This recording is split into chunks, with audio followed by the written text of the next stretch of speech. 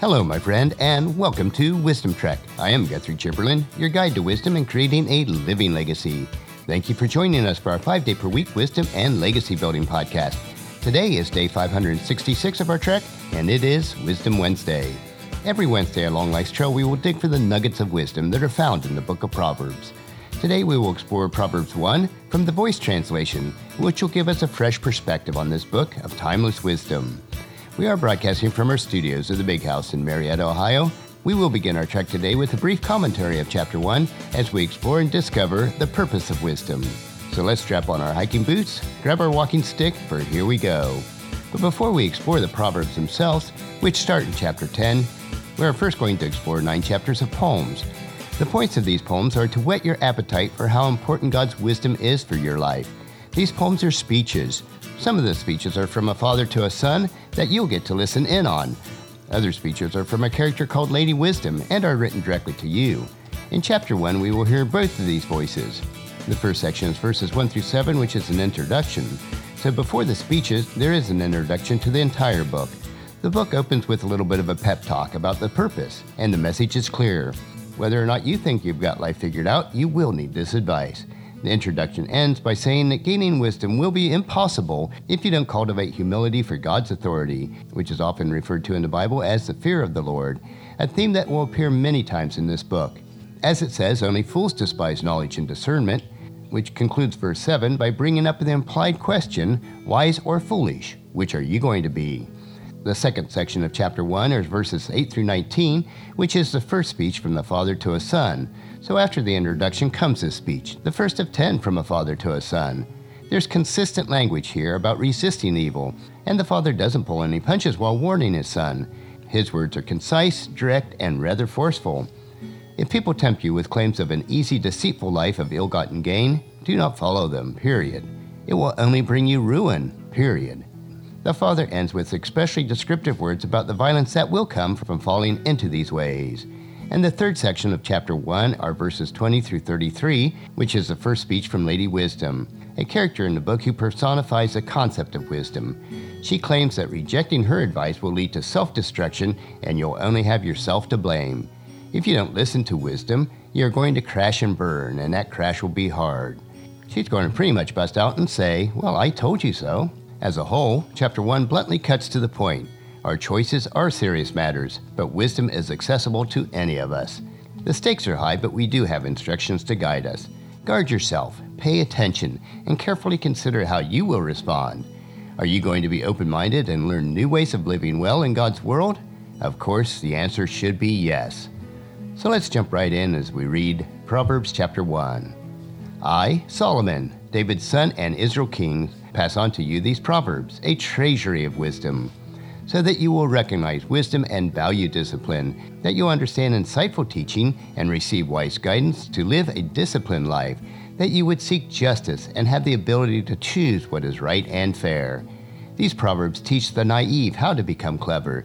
They instruct the young on how to grow in knowledge and live with discretion. The wise will pay attention to these words and will grow in learning, and the discerning will receive divine guidance. And they will be able to interpret the meaning of the proverbs, a puzzle, and the twists and turns in the words of the wise and their riddles. Let us begin. The worship of the Eternal One, the one true God, is the first step toward knowledge. Fools, however, do not fear God and cannot stand wisdom or guidance. So, my son, pay attention to your father's guidance, and do not ignore what your mother taught you. Wear their wisdom as a badge of honor and maturity, as fine jewelry around your neck. My son, should less honorable peers pressure you to do what is wrong, you should be strong enough not to go along. If they should say, come on, everyone, hide and let us wait to see whom we can beat to a pulp, we're going to jump some unexpected chumps for no reason at all. We'll have our way with them, and when we're through, there will be nothing left, as their bodies will be swallowed whole like Grave's dark pit. We'll take whatever we want, all their wealth and their fancy clothes, and when we're through, we'll have piles of treasures for our own. You have to join us. Forget about God. We're going to rake in the goods, and we'll share all that we take. My son, do not join them. Keep well away from their violent and destructive paths, for they run right away, every time, to do wrong, and they are thirsty for blood. You see, it makes no sense to bait a net and set the trap while a bird is watching. But these hiding in the shadow and waiting to spill innocent blood are really just hastening their own destruction. By giving in to their sinful desires, they set themselves up to be ambushed. That is what happens to everyone who tries to profit from violence. Violence will eventually rob them of their very lives. There is another voice in town. It belongs to Lady Wisdom, who calls out in the street. She cries out in the town squares. At the city gates, in the noisy streets, you can hear her while she's speaking over the racket. Lady Wisdom says, "You simple, naive people, how long will you love your feeble ways? You simpletons, how long will you enjoy making fun of what you don't understand? You fools, how long will you hate learning what truly matters? Turn to me and receive my gentle correction. Watch, and I will pour out my spirit on you. I will share with you wise words in order to redirect your lives. You hear, but you have refused to answer my call. My hands have reached out, but no one noticed. All my advice, all my correction, all have been neglected. You wanted nothing of them. So I will be the laughter you hear when misfortune comes, and it will come. I will be the mocking sound when panic grips you. When panic comes like a stormy blast, when misfortune sweeps in like a whirlwind, when sorrow and anguish weigh you down. This is when they will call to me, but I will not respond. They will be frantic to find me, but they won't be able. Because they despise knowledge of my ways and also refuse to respect and honor the eternal. Because they rejected my advice and turned down my correction. They will surely get what's coming to them. They'll be forced to eat the fruit of their wicked ways. They'll gorge themselves on the consequences of their choices.